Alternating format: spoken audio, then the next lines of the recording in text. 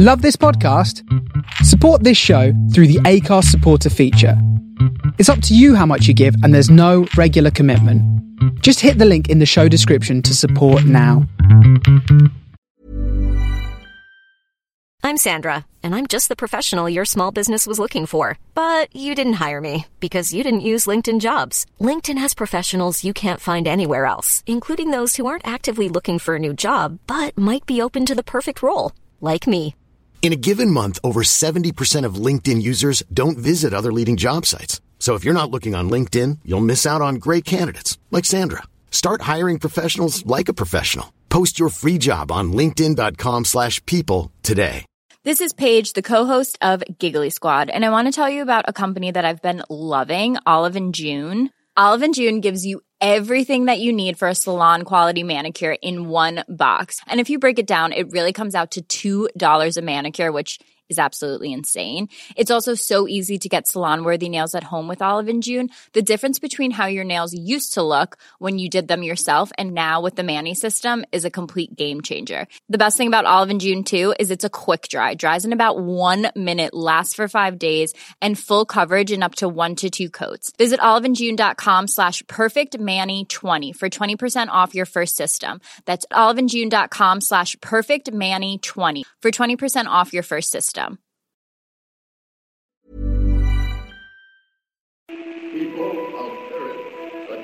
Calling Tau City, turn on your radio. I know we had some words last time, but that was so long ago. I got your message. It was a little harsh, you know. It's still a little hard for me to hear. Please take it slow.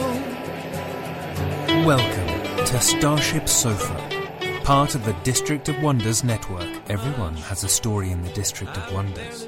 Come and find yours. I'm tuning in to your transmissions. I'm marooned and waiting to be found, and I'm building rockets. I'm pointing them to the moon.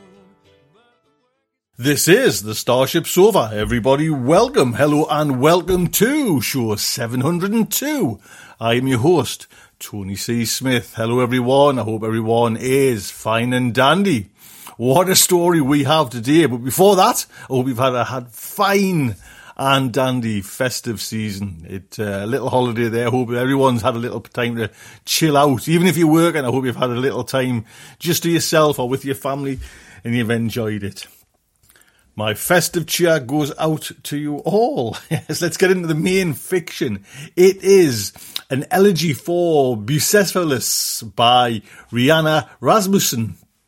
This story originally appeared in Unlikely Wonders, Robot Dinosaur Press 2022. Illustrator and writer Rihanna creates dark fantasy, horror and science fiction that juxtaposes humanity and queerness with elements of monstrosity, phantasm and the weird. Rihanna's work has appeared in galleries and magazines, including Lightspeed Magazine, Heartwood and Magic the Gathering. And there's a little link there to Rihanna's website as well and her Twitter. Now, this story is narrated by Alethea Contes, is a princess storm chaser and best-selling author of over 20 books and 50 short stories. Alethea has received the Jane Yolen Mid-List Author Grant, the Scribe Award, and is a 2-time winner of the Gillette Burgess Children's Book Award. She was nominated twice for both the Dragon Award and the Andrea Norton Nebula. In her spare time, Alethea narrates stories for a myriad of award-winning online magazines. Born in Vermont, Alethea currently resides on the Space Coast of Florida with a teddy bear, Charlie. So, the Starship Sofa is very proud to present An Elegy for the Bucephalus by Rhiannon Rasmussen. Narrated by Alethea Contes. This is Paige, the co-host of Giggly Squad, and I want to tell you about a company that I've been loving, Olive & June. Olive & June gives you everything that you need for a salon-quality manicure in one box. And if you break it down, it really comes out to $2 a manicure, which is absolutely insane. It's also so easy to get salon-worthy nails at home with Olive & June. The difference between how your nails used to look when you did them yourself and now with the Mani system is a complete game changer. The best thing about Olive & June too is it's a quick dry. Dries in about 1 minute, lasts for 5 days, and full coverage in up to 1 to 2 coats. Visit oliveandjune.com/perfectmani20 for 20% off your first system. That's oliveandjune.com/perfectmani20 for 20% off your first system. I'm Sandra, and I'm just the professional your small business was looking for. But you didn't hire me because you didn't use LinkedIn Jobs. LinkedIn has professionals you can't find anywhere else, including those who aren't actively looking for a new job, but might be open to the perfect role, like me. In a given month, over 70% of LinkedIn users don't visit other leading job sites. So if you're not looking on LinkedIn, you'll miss out on great candidates like Sandra. Start hiring professionals like a professional. Post your free job on linkedin.com/people today. Millions of people have lost weight with personalized plans from Noom. Like Evan, who can't stand salads and still lost 50 pounds. Salads generally for most people are the easy button, right? For me, that wasn't an option. I never really was a salad guy. That's just not who I am. But Noom worked for me. Get your personalized plan today at Noom.com. Real Noom user compensated to provide their story. In 4 weeks, the typical Noom user can expect to lose 1 to 2 pounds per week. Individual results may vary. Kisa Kiao did not expect Rear Admiral Basay's rejection. She expected a rejection, Hua. Everyone she'd shown the proposal to had vectored their conversation straight into that sentiment. But this message came in a priority ping, recorded in Basay's own disapproving voice. That made it personal. Urgent, official, Shifa Shi, private target, Ki Sak Ke. Your project proposal for the decommission of the Bucephalus, the full-scale compressed air organ conversion, is overly grandiose, a farcical waste of time and resources, and objectively provides no value to the fleet. Accordingly, your useless request is denied. In the future, please restrain yourself from this childish posturing over the remains of the oldest surviving ship in the fleet, and instead devote your time to serious architectural proposals which directly forward the survival and growth of the fleet. Origin, Basay E4, Admiralty, Registered, Official. Kiao's sour face opened a path like wilting leaves across the general hall. A rejection she had expected. These insults? No. She plopped herself onto the bench next to her bunkmate and partner, Bask Valorau, another ventilation systems engineer. Valorau worked on the gardens. The pre-shift stink of the general hall, spilled sauce and fish cake, irritated Kiao. It had the same turned aftertaste as Basay's condescending voice. You look like you swallowed a raw cricket, Valorau said, head still turned away from Kiao. They had an away status up, which was typical. They weren't particularly social, but always made time for Kiao. Rear Admiral Basay. Kiao practically spit the title. Called my proposal useless. This the same proposal you made last year? Nah, cut down. Since we're stripping it in any case, we'll just restructure the interior venting columns as a closed series, like your trachea, with an artificial larynx for modulation. Kiao shut her eyes to separate the Fleet Mind overlay from the unaugmented hardware world.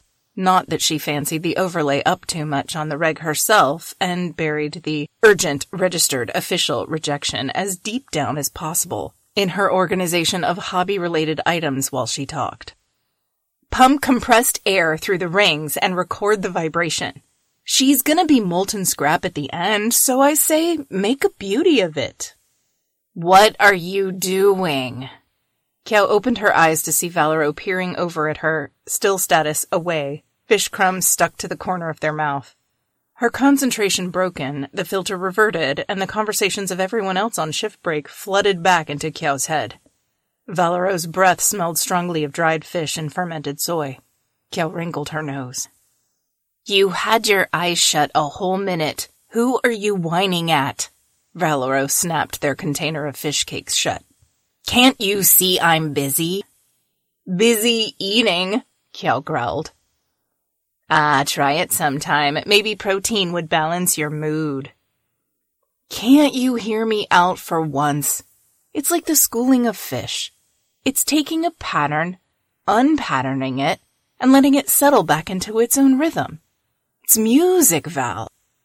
Valerao's expression settled into flat-browed disapproval, and Kiao had the stinking thought that Valerao had assigned her time but not sympathy.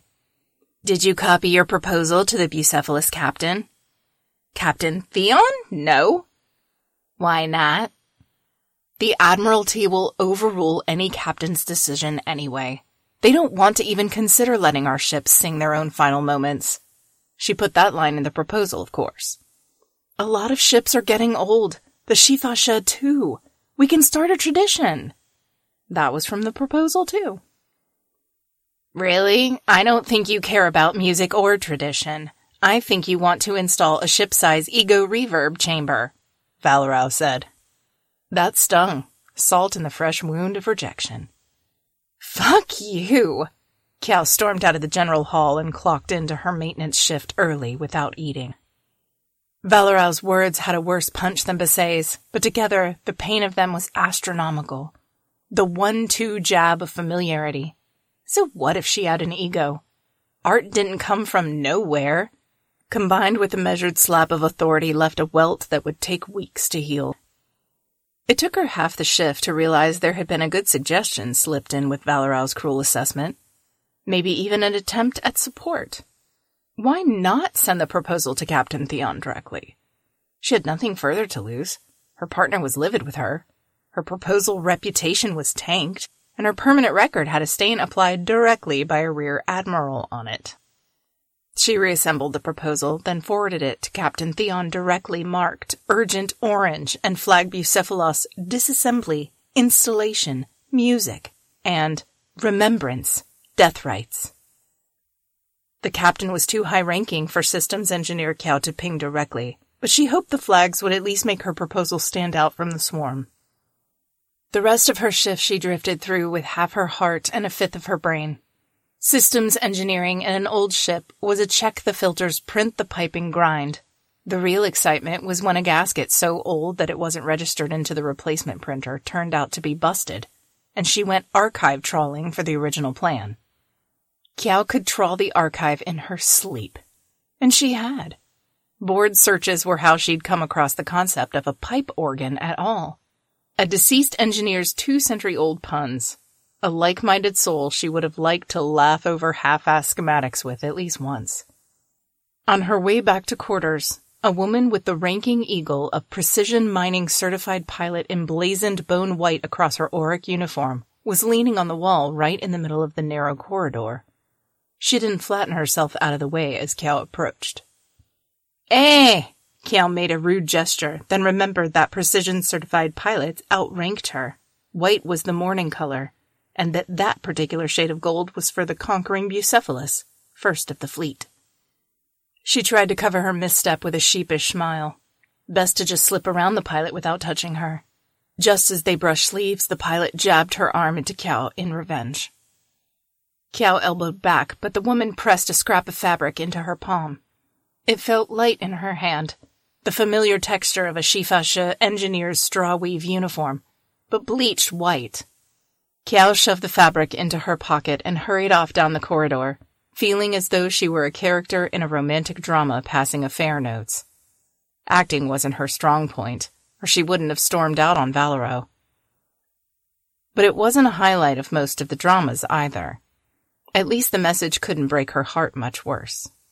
As soon as she hit her quarters, she ordered the fleet mine to blaze the lights, slid into her bunk without removing her shoes or uniform jacket, and propped her feet against the rail.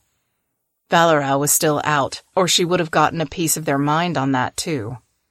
Valerao's ridiculous hobby was reskinning drama footage to make everyone mythological animals, dragons and eagles and lions and so on, so they wouldn't understand the pathos or even the originality of the concept of converting ancestral homes into mournful instruments anyhow.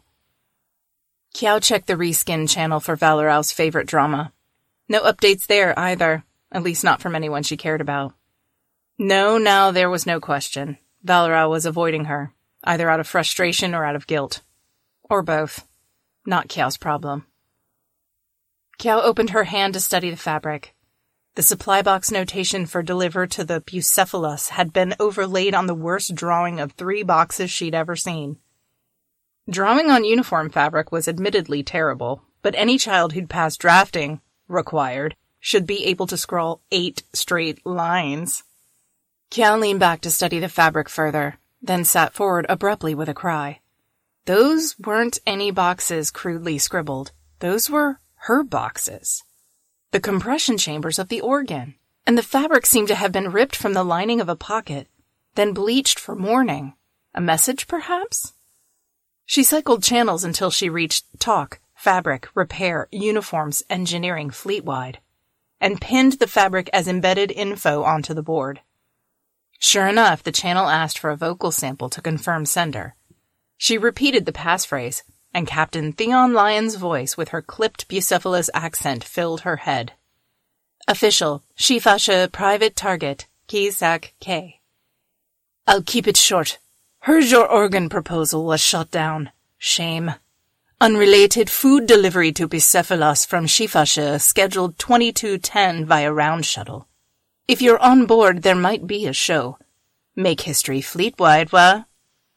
Origin, Theon, L. Bucephalus, Private, Official.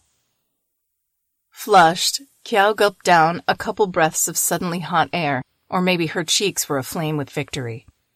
She played the message twice over again at double speed, savoring the words, and then deleted the message and flushed the fabric scrap down with the rest of her food waste at the mess hall at dinner. Valorau skipped their meal break. They'd clocked into their last shift just fine and weren't registered in the infirmary. So if they were surprised that Kiao wasn't in quarters the next split shift and were still angry, well, so be it. Kiao had Captain's permission to make history. And whose idea had that been, anyway? Kiao set a clock in her lower right peripheral, but watching the numbers count up to 2210 just heightened the agony. She had a few hours of down cycle to blow, so she settled back into her bunk, closed her eyes, booted her proposal, and slid into full augmented reality. The proposal unfolded around her hexagon by hexagon until she stood in the center of the plan, at the joining of the paint-stripped titanium ventilation columns, and listened to the long, low rumbling of the simulated compressors. The drone settled into her bones, lower and cleaner than the rumble of the Shifasha's habitable ring's constant rotation. The noise made her think of life and of death, the rocking of a child, and the quick freeze and dissolution of the dead welcome back into the fleet. The rotation, the ring, the cycle of a day, and the turning of an engine, those sounds were the heart and the backbone of the fleet. She lifted her hands and activated the default song she'd programmed in, thousands of horses galloping ahead. Imagine the air rushing her, catching her, tearing at her hair, the columns opening and the ships singing, filling with noise. Not the disordered polyphony of daily life, but full-bodied, deep tones that rose and fell in roaring counterpoint. The simulation sang her to noiseless sleep. Kiao bolted awake, alarm shrilling ice water down her spine at 21:52. She yanked her boots on while triple-checking that the full blueprints, the readouts, the technical notes, the drafts, even the simulation recordings from her proposal were stored on her own wetware rather than the Shifasha's fleet mind, inaccessible from off-ship. They were. She shrugged her jacket on with enough vigor that her hand hit the low ceiling, and said, "Sorry," to Valorau out loud automatically. But Valorau's bunk lay made. They hadn't returned while Kiao was sleeping. Where were they? How mad were they? Kiao grimaced, shrugged off the discomfort, touched the screen by the bunk to leave a quick note that she would be off-ship temporarily before shutting off the lights and ducking into the bright corridor. She hurried down past single-occupant quarters, past mess, past her workstation, and as soon as she was out of sight of any of the other engineers, she sprinted the 20-minute walk to supply and down the repair ladder to docking in half the time. It was 22:08 when she stumbled, in a cold sweat and out of breath, into the outbound loading area. The pilot lounged against the dock wall, arms crossed, ignoring the to and fro of bee-blazoned dock crew wheeling the last huge boxes into her round. The white haunting eagle, wrapped from waist to shoulder around the pilot's suit, stood out against the bitter orange wall like a beacon. Even with the pilot's arms folded firmly over the eagle's head, the design shimmered with augmented overlay, the feathers flicking into 3 dimensions. Kiao had heard that the Bucephalus staff were really into a hollow illusion and glitzy foil look, especially as the Bucephalus rusted, flaked, and aged away in contrast. But the Shifasha crew were still heavily into full organic. Well, everyone but Valorau, who often sported neons. Kiao ran a hand across her own embroidered sleeve, over the hairy tan legs of the mythical spider who spun the first spaceful drives, way back when the fleet had roamed a single planetary system. The youth of the Bucephalus. She'd stick out there, especially if they were all in white. Kiao shifted awkwardly.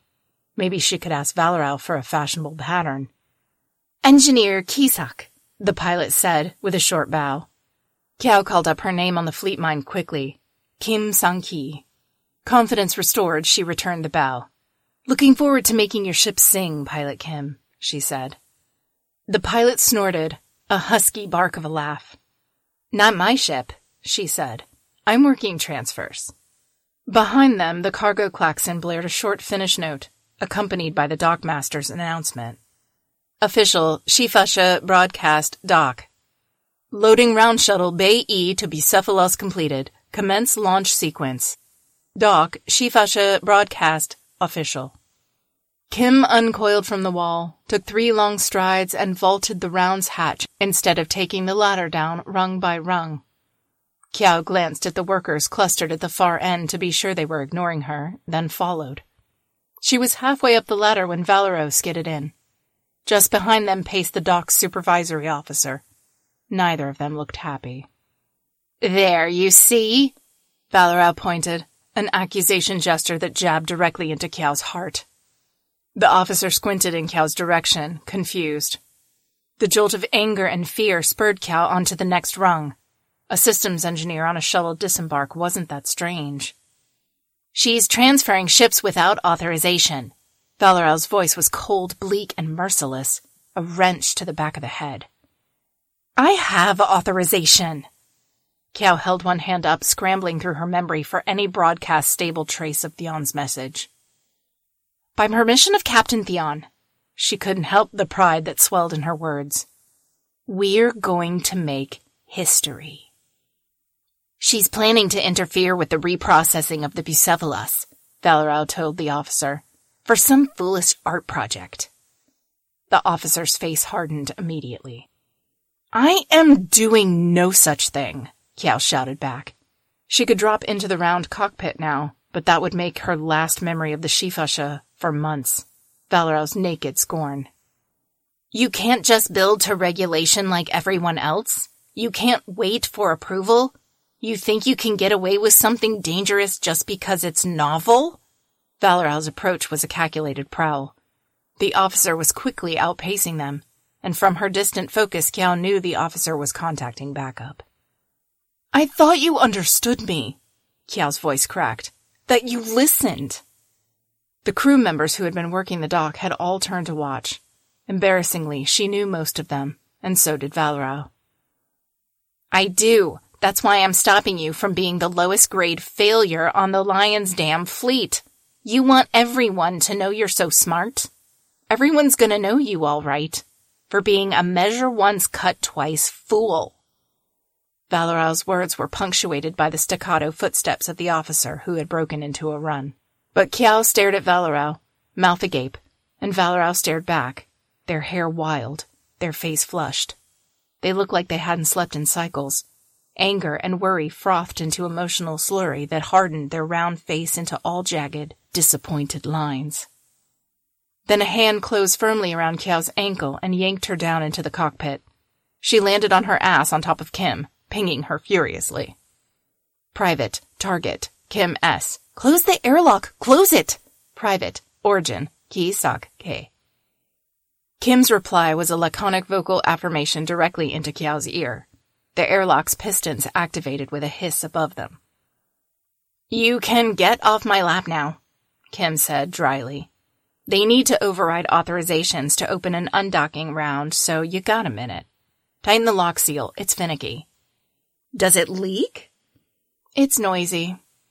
Kiao winced and braced her boots against the wall to tighten the vacuum seal until her heads-up display assured her that beyond any pale of a doubt it was sealed. She'd never been in a round before, so she snuck a peek back at Pilot Kim. She leaned forward to wiggle the pilot interface into the triangle port at the base of her neck. "You all right?" "Sit down," Kim said. The shuttle vibrated to life. Kiao had just enough time to flip the van der Waals of her boots on and grab the interior handles before the shuttle jolted violently. "Are we caught?" "We're launching."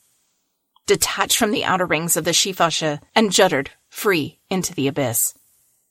Up became down. Down became directionless. Kim, strapped into her seat, must have been used to it, but Kiao, always a passenger, hated the sensation of her guts weightless within her. It was accompanied by a helpful, choking nausea. She switched the magnets off and floated free, the pilot lying prone above her now, their heads close enough together to touch. The full space of the cockpit wasn't much bigger than her solo bunk. Rounds were for cargo hauling, not designed to carry more than the pilot comfortably. "You know, I was thinking of getting the pilot port jacks tattooed onto my wrist," Kiao said. "They're elegant." "Do something better with your time," Kim said. "Sorry, I'm a bit lightheaded." The only response from Kim was a slight twitch down at the corner of her mouth. "What about fuel? My weight's accounted for?" "Sure." Kim tilted her head back away from Kiao, her open eyes tipped slightlessly up to watch through the outer camera. She seemed unconcerned with the ruckus that had taken place before launch. The Fleet Mine's visual display was visible as flecks of light darting over the pilot's retinas, shifting their colors, from amber to deep blue, and back again. "Are they going to send us back?" Kim laughed. "Not on Theon's orders." Kiao shifted her weight, then grabbed the handle again to steady herself. "What channel do I watch Approach on?" Kim shook her head, or possibly secured visual checkpoints. Kiao couldn't be sure, without access to the video feed. "Don't broadcast until arrival."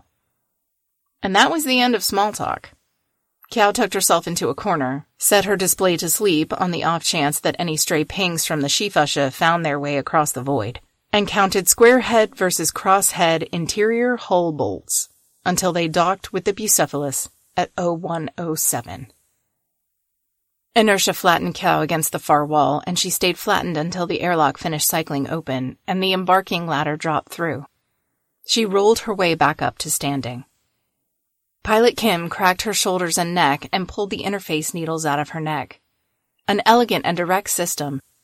Needles made Kiao queasy. One of the several reasons she'd opted out of that career path. She clinked up the ladder rather than waiting. She poked her head out the hatch into a loading dock parked wall-to-wall with expectant Spider-rank engineers and B-rank docking crew in a pale rainbow of off-white uniforms. Shit. She'd forgotten to design a morning overlay. Too late now. In the center of the crowd, with officers at attention flanking, stood the captain herself. Kiao pulled herself up and stepped forward shakily, only a meter or so towards the overwhelming expectations. It would have been too much even without the captain standing there, her rank insignia a warhorse rampant, mane flung, eyes wild, lamp black against the full funerary white. The decoration and the color of the fabric was natural, not augmented in any way. The smell of soap, oil, and fresh-pressed laundry pervaded the room alongside the stuffy, mildewed gasps of the ship's dying vents. Theon's undyed hair, white flecked with ashen gray, was cut short, shorter at the sides. Her posture was impeccable. Kiao bowed deeply. "Thank you for bringing me here, Captain," she said. Her voice echoed tinny in the quiet bay. I didn't have a chance to change." There was a ripple of laughter from the assembled crew, and Theon raised her eyebrows not unkindly. "If I may ask, you're not concerned the Admiralty will take action?" Theon folded her hands into the small of her back. "We are in the final days of Bucephalus," she said. "They won't waste the fuel to relocate you until we dock with the Chituma to transfer atmosphere. Trust me, Engineer Kisak. I've been fielding the demands from Rear Admiral Basay myself." "Yourself?" Kiao had been too overcome to notice, but now that she was in broadcast range again, her directory was flooded with ping alerts from transit. She resolved to leave them unread. "Won't you be punished? Demoted?" Theon smiled. Her smile was slow, and her gaze flickered across the skeleton crew that remained. Kiao glanced from them to Theon again. The dock thrummed with electricity. "Basay can lay down what law she pleases, but a good ship deserves a good death. There will be no other ship like her. My time as her captain ends here with or without Basay's decree. We honor our living elders at their end with song through their reprocessing. Why not honor the elders who carried us here, the courageous who led the charge of the fleet into the unknown? I have heard that in an old tradition, the hair of your steed would be strung into an instrument, and that instrument would be played at times of great happiness and at times of great grief. The Bucephalus came to me in a dream herself, with your proposal in her fiery breath, and asked us for a song to sing, so that even as her parts serve in other capacities, her spirit will flourish." Kiao pressed her hand to her chest and bowed the full formal bow. Other hand at her side, eyes to the floor. Even out of sight, the pressure from the captain and the crew's singular attention cramped her chest. "As wish we all," she said. Theon clapped. Her clap rung like the snap of an overtaxed brace. Kiao winced and hoped no one noticed. "We have 2 weeks," Theon said, "and then the Chituma arrives, and as it will be departing with our heir, we better be done by then. So get to work." The first 3 days of work were many, many meetings attended by Kiao and a flotillion of exhausted engineers, who resented every moment stolen from dismantling. So Kiao combed through the design while the Bucephalus engineers rejected her organ's brilliant innovations piece by piece. First, her air compressors were impossible to install, given the hundreds of thousands of kilometers of cubic airspace that composed the habitable ring.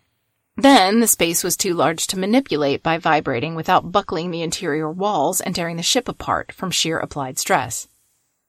Then, between dismantling the aquaponics and making sure the ring remained whole when the atmosphere was vented, meant that they simply did not have enough time. And reason after reason, until none of her instrument, her ambitions, remained in the plans at all. The crew members cast dirty looks in her direction when she spoke, and no looks at all towards the captain when she was present.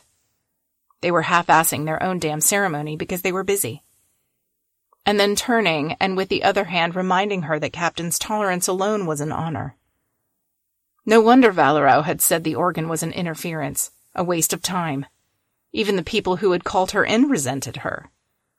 Finally, at the end of the first week, Kiao jumped up from her seat and slammed her palms down on the schematic display. "You have your blueprints, your plotters, your scale models, schematics, video, audio, turnarounds, and simulations, and wind tunnels. What else do you want?" "A song," the chief engineer said. Kiao's ears burned in shame and humiliation.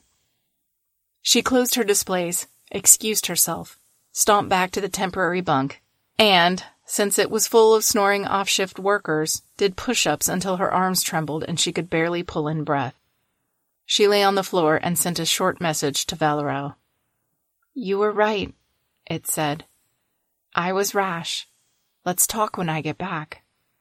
Valorau's reply, a sleepless cycle later, was even shorter. "What's done is done. In a dream you broke away from me, darting across a field of stars like glass to chase an unseen whim, and you never looked back at me. It scared me, Kiao. What comes next?" Kiao thought about songs, about breath and cycles, and the coming final exhalation of the Bucephalus out into the Chituma. She sat up, restored the clothes mock-ups, studied them for a moment, and then, with a single swipe of her hand, cleared all the diagrams and schematics and plans from her vision, and started over, clean. They were ready when the Chituma arrived. The skeleton crew, Kiao included, shuttled out via rounds to the Chituma and collected in the Foundry ship's main presentation arena to watch what was, for all intents and purposes, the Bucephalus' funeral. The ceremony was broadcasted fleet-wide, open to all. All of the high-rank officers who were off shift attended, and a few who were on shift. Mingling with the admirals, captains, vices, and navigators were engineers, teachers, assembly workers, gardeners, and children, and on, from Chituma and Bucephalus both. Among the crowd, Kiao stood with the disassembly crew. She drank the sour wine with them and listened as they told their stories of life on the ship. Pilot Kim, now wearing the uniform of Chituma reprocessing crew, lurked among the Shachihoko rank navigators. She caught her eye, and they toasted. Projected over most non-essential channels were images of the Bucephalus, shining inside, hole-peeling outside, falling in space, lit by its own exterior lights and the immense floodlights of the vast Foundry ship Chituma. The habitable rings, stilled, were hooked into one end of the Chituma's central pillar. The interior of the ship was uncannily dead, silent, stripped of paint and furnishing and life, the gardens nothing more than gutted pits. "We will break from tradition for this portion of the ceremony," the captain said. The already quiet crowd hushed until the arena seemed full of only the rustling of leaves. Kiao heard her name, but she was holding her breath, and nervousness swarmed her until her vision was a spotted tunnel and her hearing rang. On screen, the Chituma's monolithic vents yawned open. There had been no way to test the setup beforehand, but they didn't need an air compressor. The vacuum itself was a compressor, and the air would be pulled through the shorter, specialized, and tuned vents. Kiao would not be operating the modified doors that controlled tone, and the diligent and skilled B ranks had installed the partitioning between pipes.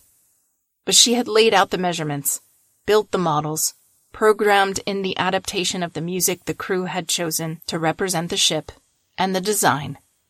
Well, that was hers. The first note was a violent blast of air. Kiao swayed on her feet. But no, there was the first tone, the first reedy call across the void to the fleet, and then that first note was entwined with another, as the pipes opened, and the careful dissonance and then the thunderous charge rumbled through her feet and into her bones. Kiao tilted her head back, eyes closed, and heads up display silent, and for a long moment she was alone in the bridge, with the last breath of the Bucephalus. She imagined the air current blowing through her hair and her uniform, even if those velocities would have crushed her. Imagined pressing her hands against the metal and feeling the harmonics themselves vibrating through her as they shook the frames and supports with the force of their song. The last note hung in the air for almost a whole minute before fading into the silence of vacuum. The feed of the empty ship remained. Kiao finished her glass with the deep-set satisfaction that people were going to be resampling that performance for years. Her display exploded with messages, some from the crowd, but most directed to her name alone, and not all marked urgent, and very little marked angry. Valerao's name was among the flurry, a larger response, an acknowledgement of pride. Captain Theon took the stand, hands folded, and began to say the traditional funerary words for humans and ships both. While Theon spoke, Kiao composed a letter to Valerao in her head to send later when she was in range and could listen to Valerao's new message in full. It was short, not a masterpiece of an apology, but she thought it might be a start. Not that they would be bunking together again when she returned to the Shifashe.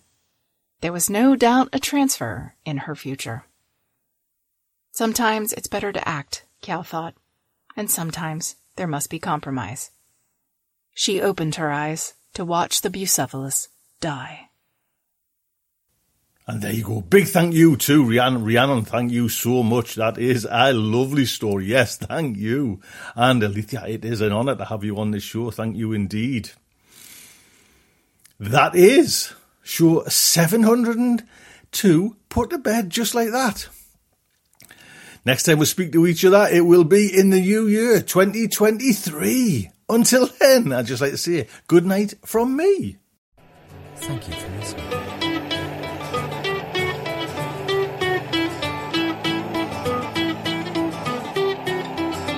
I don't get out much. I've barely left the ground. I'm tuning into your transmissions. I'm marooned and waiting to be found. And I'm building rockets and pointing them to the moon. But the work is going slowly. It won't get to you anytime soon. Can you reach me? Is my signal getting through? Turn on your radio. I wanna talk to you.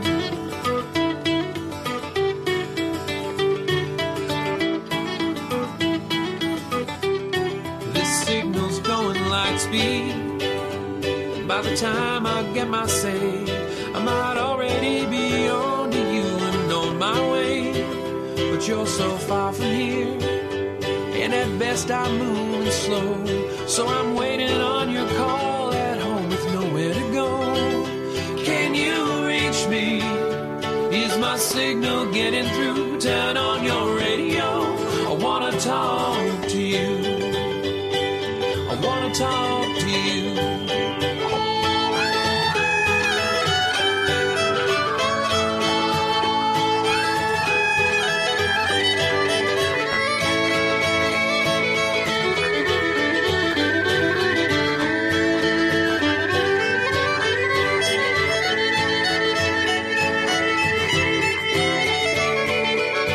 If books were rocket ships, I'd be on my way. If I could cast myself on a radio wave, I might get to you someday. If books were rocket ships, I'd need only the will to fly. I'm still building word by word, and I'll get out there by and by. I'll get out there by and by. I'll get out there. I'll get out there by and by. I'll get out there by and by. I'll get out there by and by. I'll get out there by and by. I'll get out there by and by.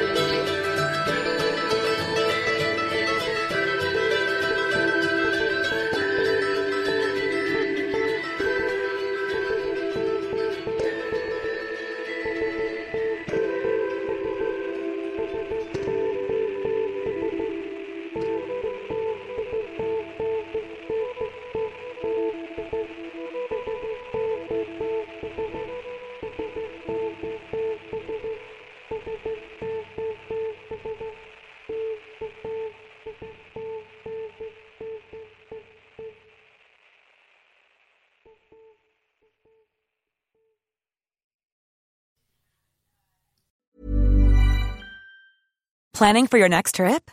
Elevate your travel style with Quince. Quince has all the jet-setting essentials you'll want for your next getaway, like European linen, premium luggage options, buttery soft Italian leather bags, and so much more. And is all priced at 50 to 80% less than similar brands. Plus, Quince only works with factories that use safe and ethical manufacturing practices. Pack your bags with high-quality essentials you'll be wearing for vacations to come with Quince. Go to quince.com/pack for free shipping and 365-day returns. Even when we're on a budget, we still deserve nice things. Quince is a place to scoop up stunning high-end goods for 50 to 80% less than similar brands. They have buttery soft cashmere sweaters starting at $50, luxurious Italian leather bags, and so much more. Plus, Quince only works with factories that use safe, ethical, and responsible manufacturing. Get the high-end goods you'll love without the high price tag with Quince. Go to quince.com/style for free shipping and 365-day returns.